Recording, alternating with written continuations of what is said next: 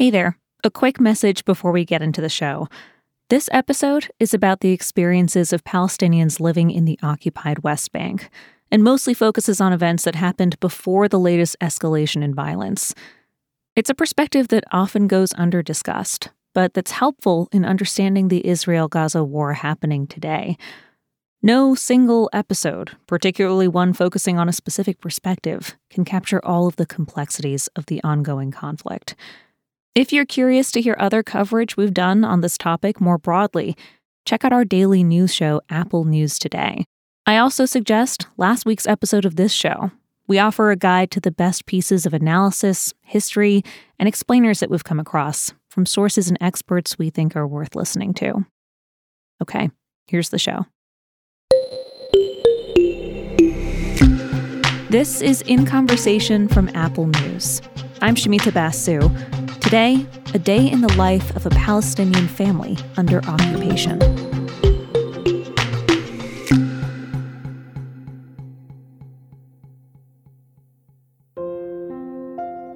The year was 2012 in the occupied West Bank. A little Palestinian boy named Milad was looking forward to his first ever class field trip.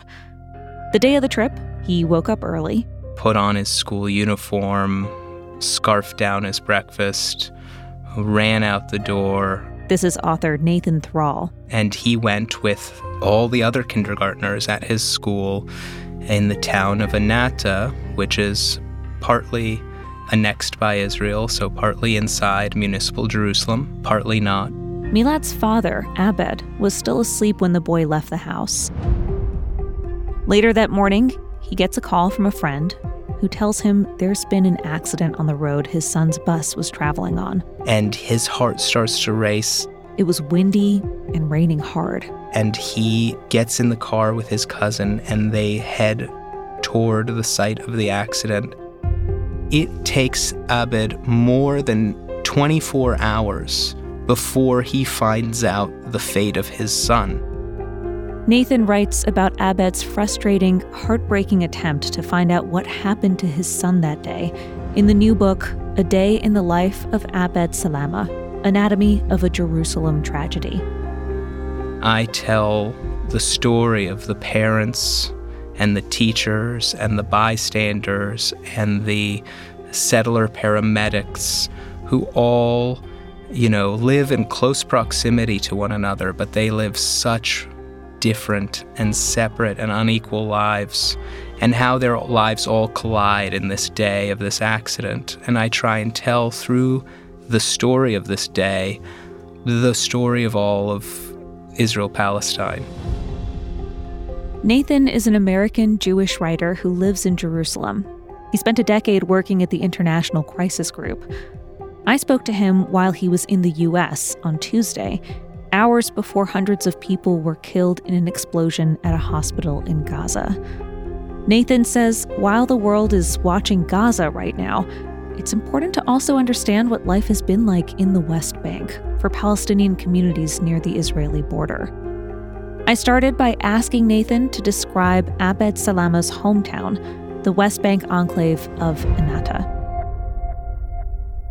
The book takes place in one of these areas that's like Gaza. It's entirely walled off. It's walled off on three sides by this 26-foot-high concrete wall, and a fourth side has a different kind of a wall going through it, which is the wall of a segregated road, Route 4370, which is known as the Apartheid Road because it is segregated with Palestinians on one side of it and Israelis on the other.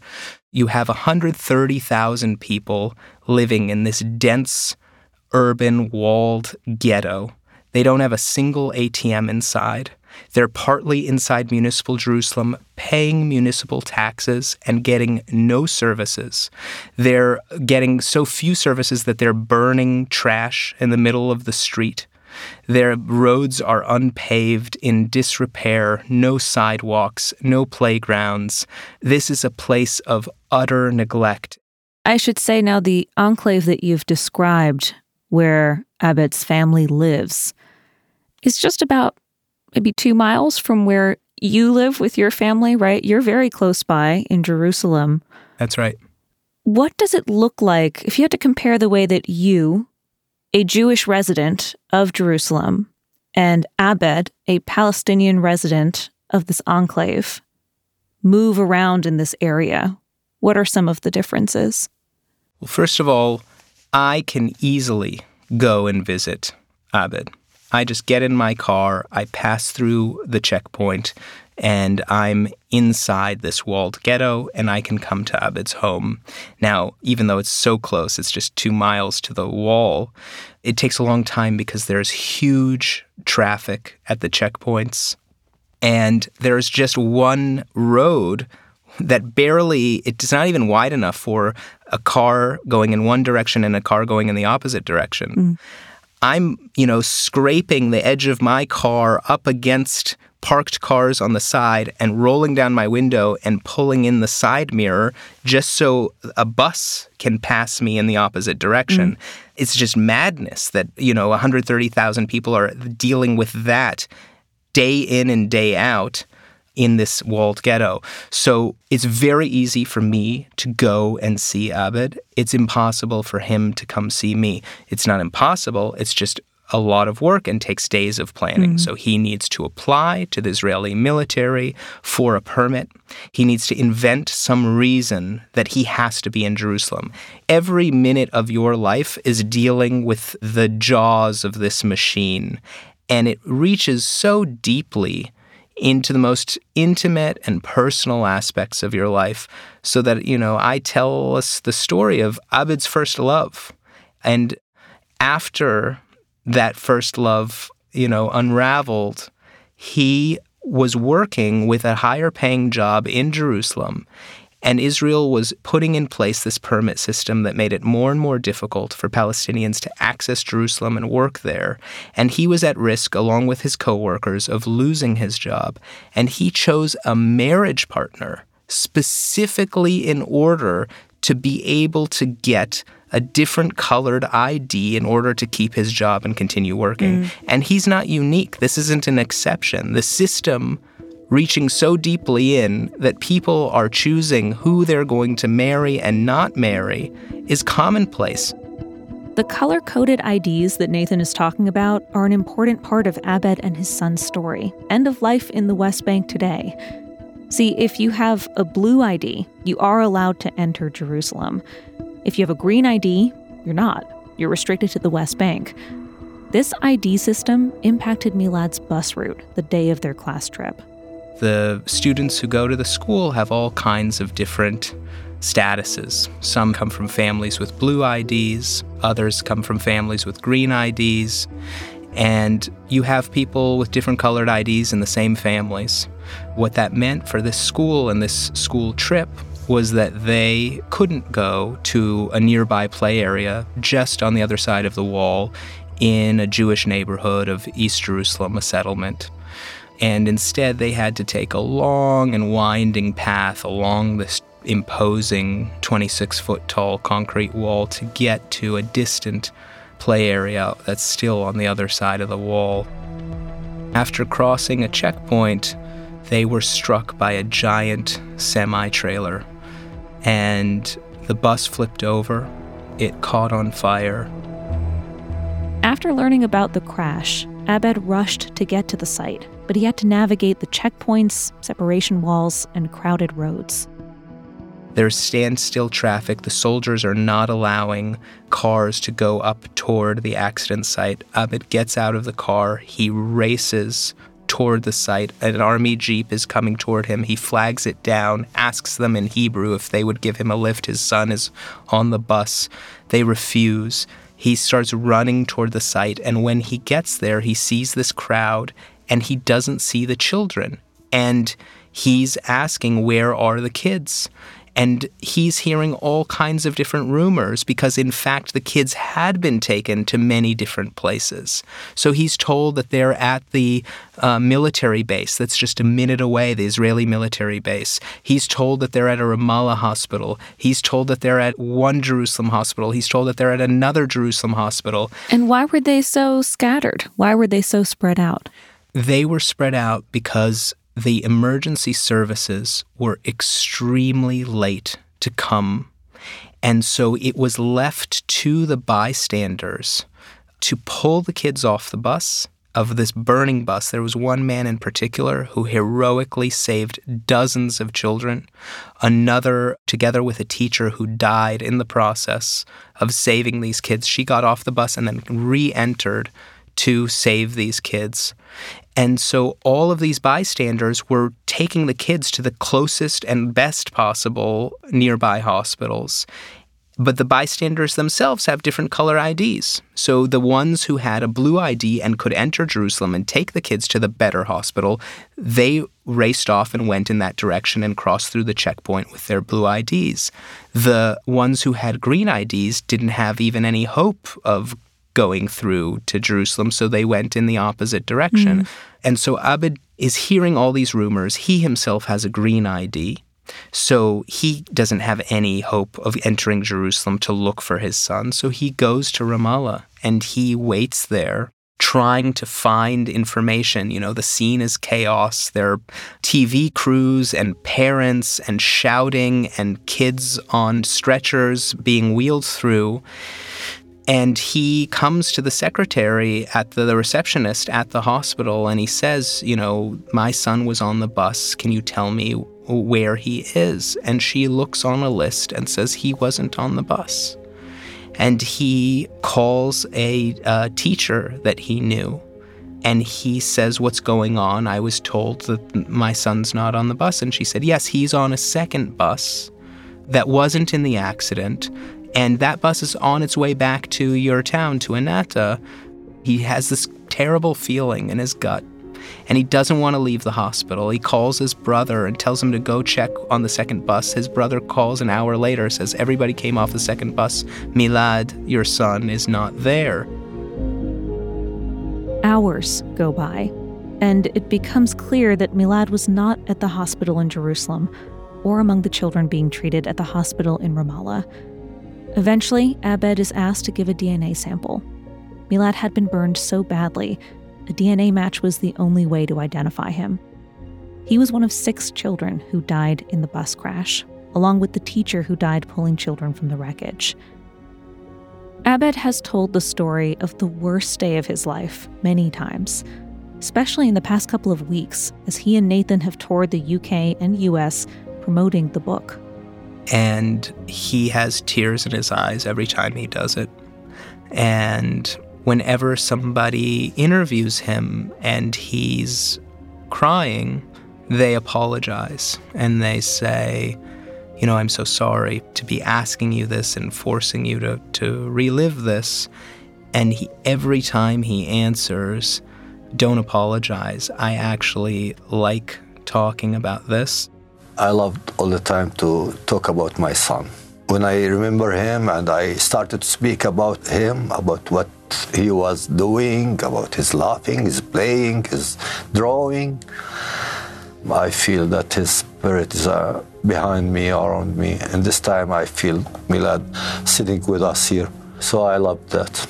And so the whole process of spending all these last years talking to Abed day in and day out, and now also going on this book tour with him, you know, has been one of grieving with him. But also it's been a process where he has told me he feels like it's bringing Milad back or bringing Milad closer to him to have these discussions. So he's grateful for them.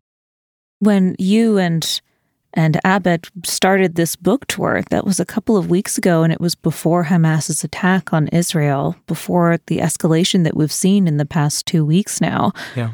What have your conversations with him been like as you've been together for this time?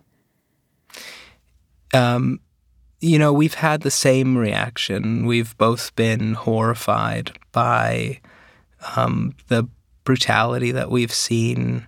We're both concerned for our loved ones and our friends. There's been a huge spike. It was already at a very high level, but a spike in settler violence against Palestinians in the West Bank. It's unsafe to go on the roads. People are being attacked. His son, you know, has a job in Ramallah, And his employer told him, don't come. It's not safe for you to drive on the road. So people are actually suffering economically because they're not working. It's a terrible moment for everyone. And actually, it's so disturbing and frightening for Abed that he just decided that today will be our last day together and he needs to go back and be with his family. And I'm going to reconnect with mine right now as well. You know, I've been thinking a lot about what you told the New Yorker 2 weeks ago, the weekend of Hamas's attack.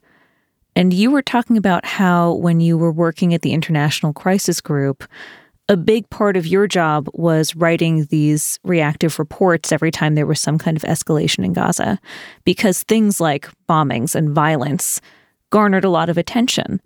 But you said that you explicitly didn't want to write that kind of story for this book. You wanted to write about everyday people feeling trapped under these circumstances.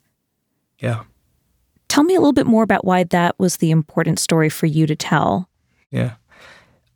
The feeling that I have had for all the time that I've been working professionally on Israel-Palestine has been that media producers, media consumers, they focus on this place only when there is a Gaza war or something like it, something that is an exception and some exceptional spike in violence. And then when that happens, there is a call for a restoration of calm. But what is that calm? What is the situation that people are calling for to be restored? It's a restoration of the situation just before that violence occurred, which is a system of deep, deep injustice that we're all ignoring and that is continually leading time and again to these horrific outbursts of violence and will continue to lead to more bloodshed.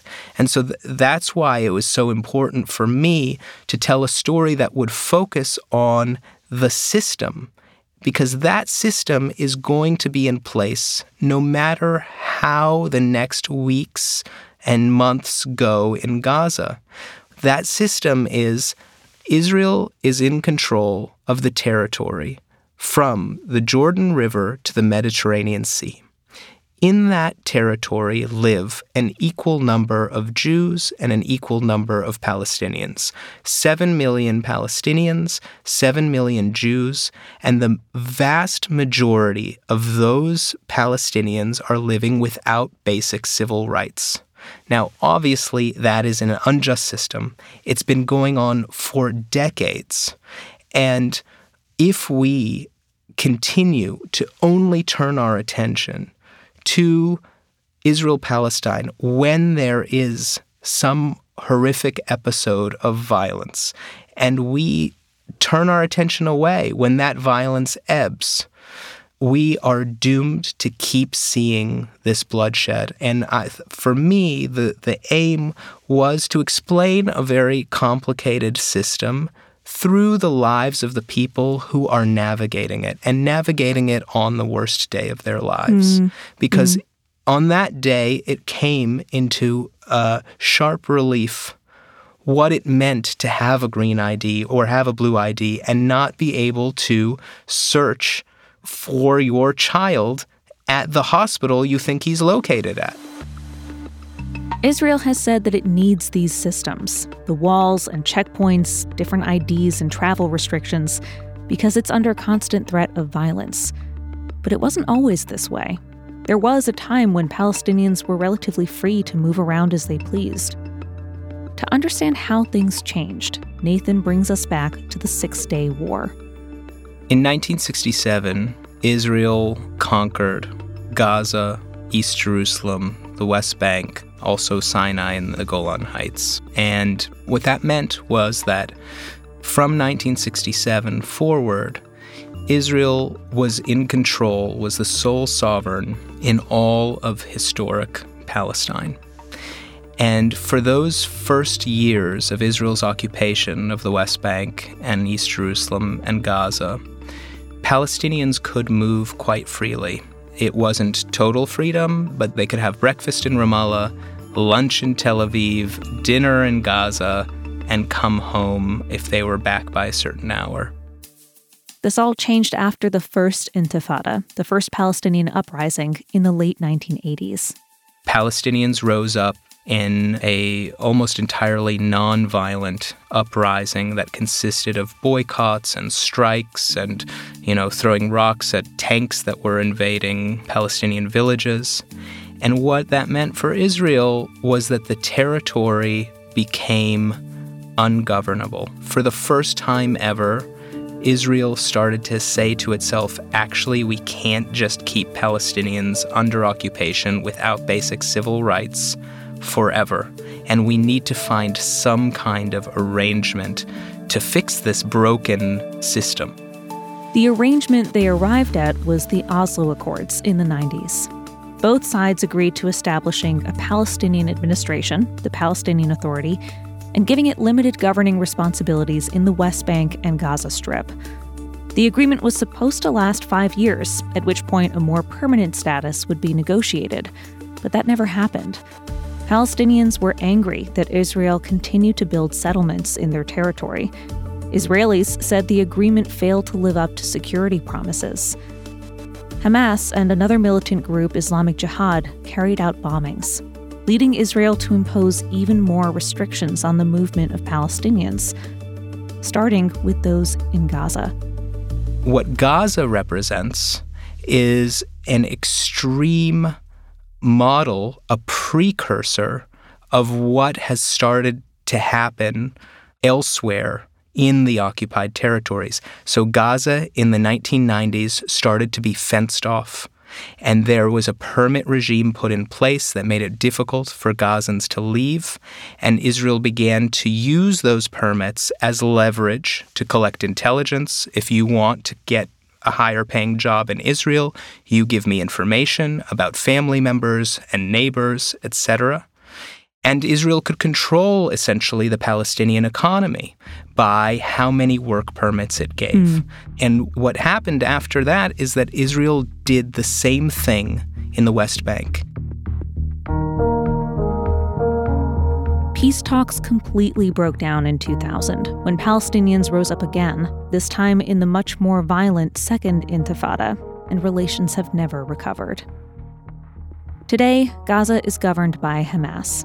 The West Bank is still governed by the Palestinian Authority, which is seen as moderate and legitimate, but also politically weak.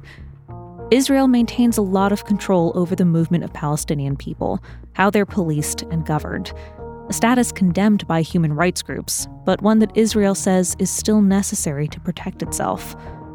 In recent years, we've seen frequent violent skirmishes between Hamas and Israel, but nothing on the scale of Hamas's surprise attack on October 7th. In an interview with The New Yorker, Nathan called Hamas's attack inexplicable, suicidal for Hamas's rule in Gaza, and said it virtually guarantees an unprecedented scale of death among Palestinian civilians, something we're already very much seeing play out in these first 2 weeks of the war. I asked Nathan, what do Israelis hope will happen next, knowing that there's a range in public opinion? There are voices on the left who are saying that it will not resolve anything to kill thousands of people, thousands more. They've already killed thousands in Gaza, but kill thousands more people. And that this horrible episode is proof that Israel cannot continue to, quote unquote, manage the conflict indefinitely, that there will be a very high price to pay for all Israeli citizens so long as Israel insists on maintaining a system that leaves millions of Palestinians without basic rights, basic civil rights.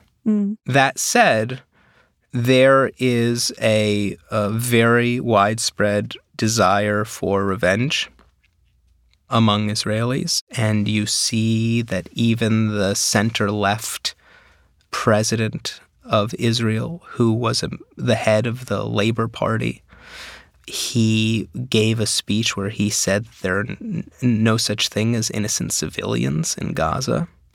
So this is the kind of rhetoric that is setting the stage for not just collective punishment, but mass killing. And when you have a figure like that saying something so reprehensible, a figure who's seen as a left figure in Israel, it's hard to imagine where the brakes are going to come on the Israeli response in Gaza. And I really fear that we are headed toward a darker place than we've ever been. I mean, we're already in a dark place, but a darker place than we've ever been.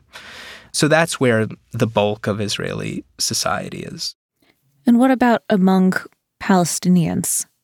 Those who are living in Gaza, those who are living in the West Bank? What would you say are the range of public opinions about what they hope will happen next? Again, on that side, there is just fear right now. Fear of settler violence in the West Bank, fear of the Israeli police and army in East Jerusalem and in the West Bank. In Gaza, of course, the biggest fear is that this call to move 1.1 million people, to transfer them, to force them out of their homes in the north of Gaza and push them into the south, is just the first step, and that they are then going to be asked to move a second time into Sinai, or going to be forced into Sinai by a bombing campaign together with an opening of the border into Sinai. And the deep, deep Palestinian fear, the greatest Palestinian collective trauma is from 1948, when 750,000 Palestinians fled or were expelled from their homes and not allowed to return. Every Palestinian is worried that this is going to be the moment where Israel attempts to do another mass forced transfer. We've already seen a huge rise in the amount of forced transfer that there's been since the beginning of 2022 in the West Bank.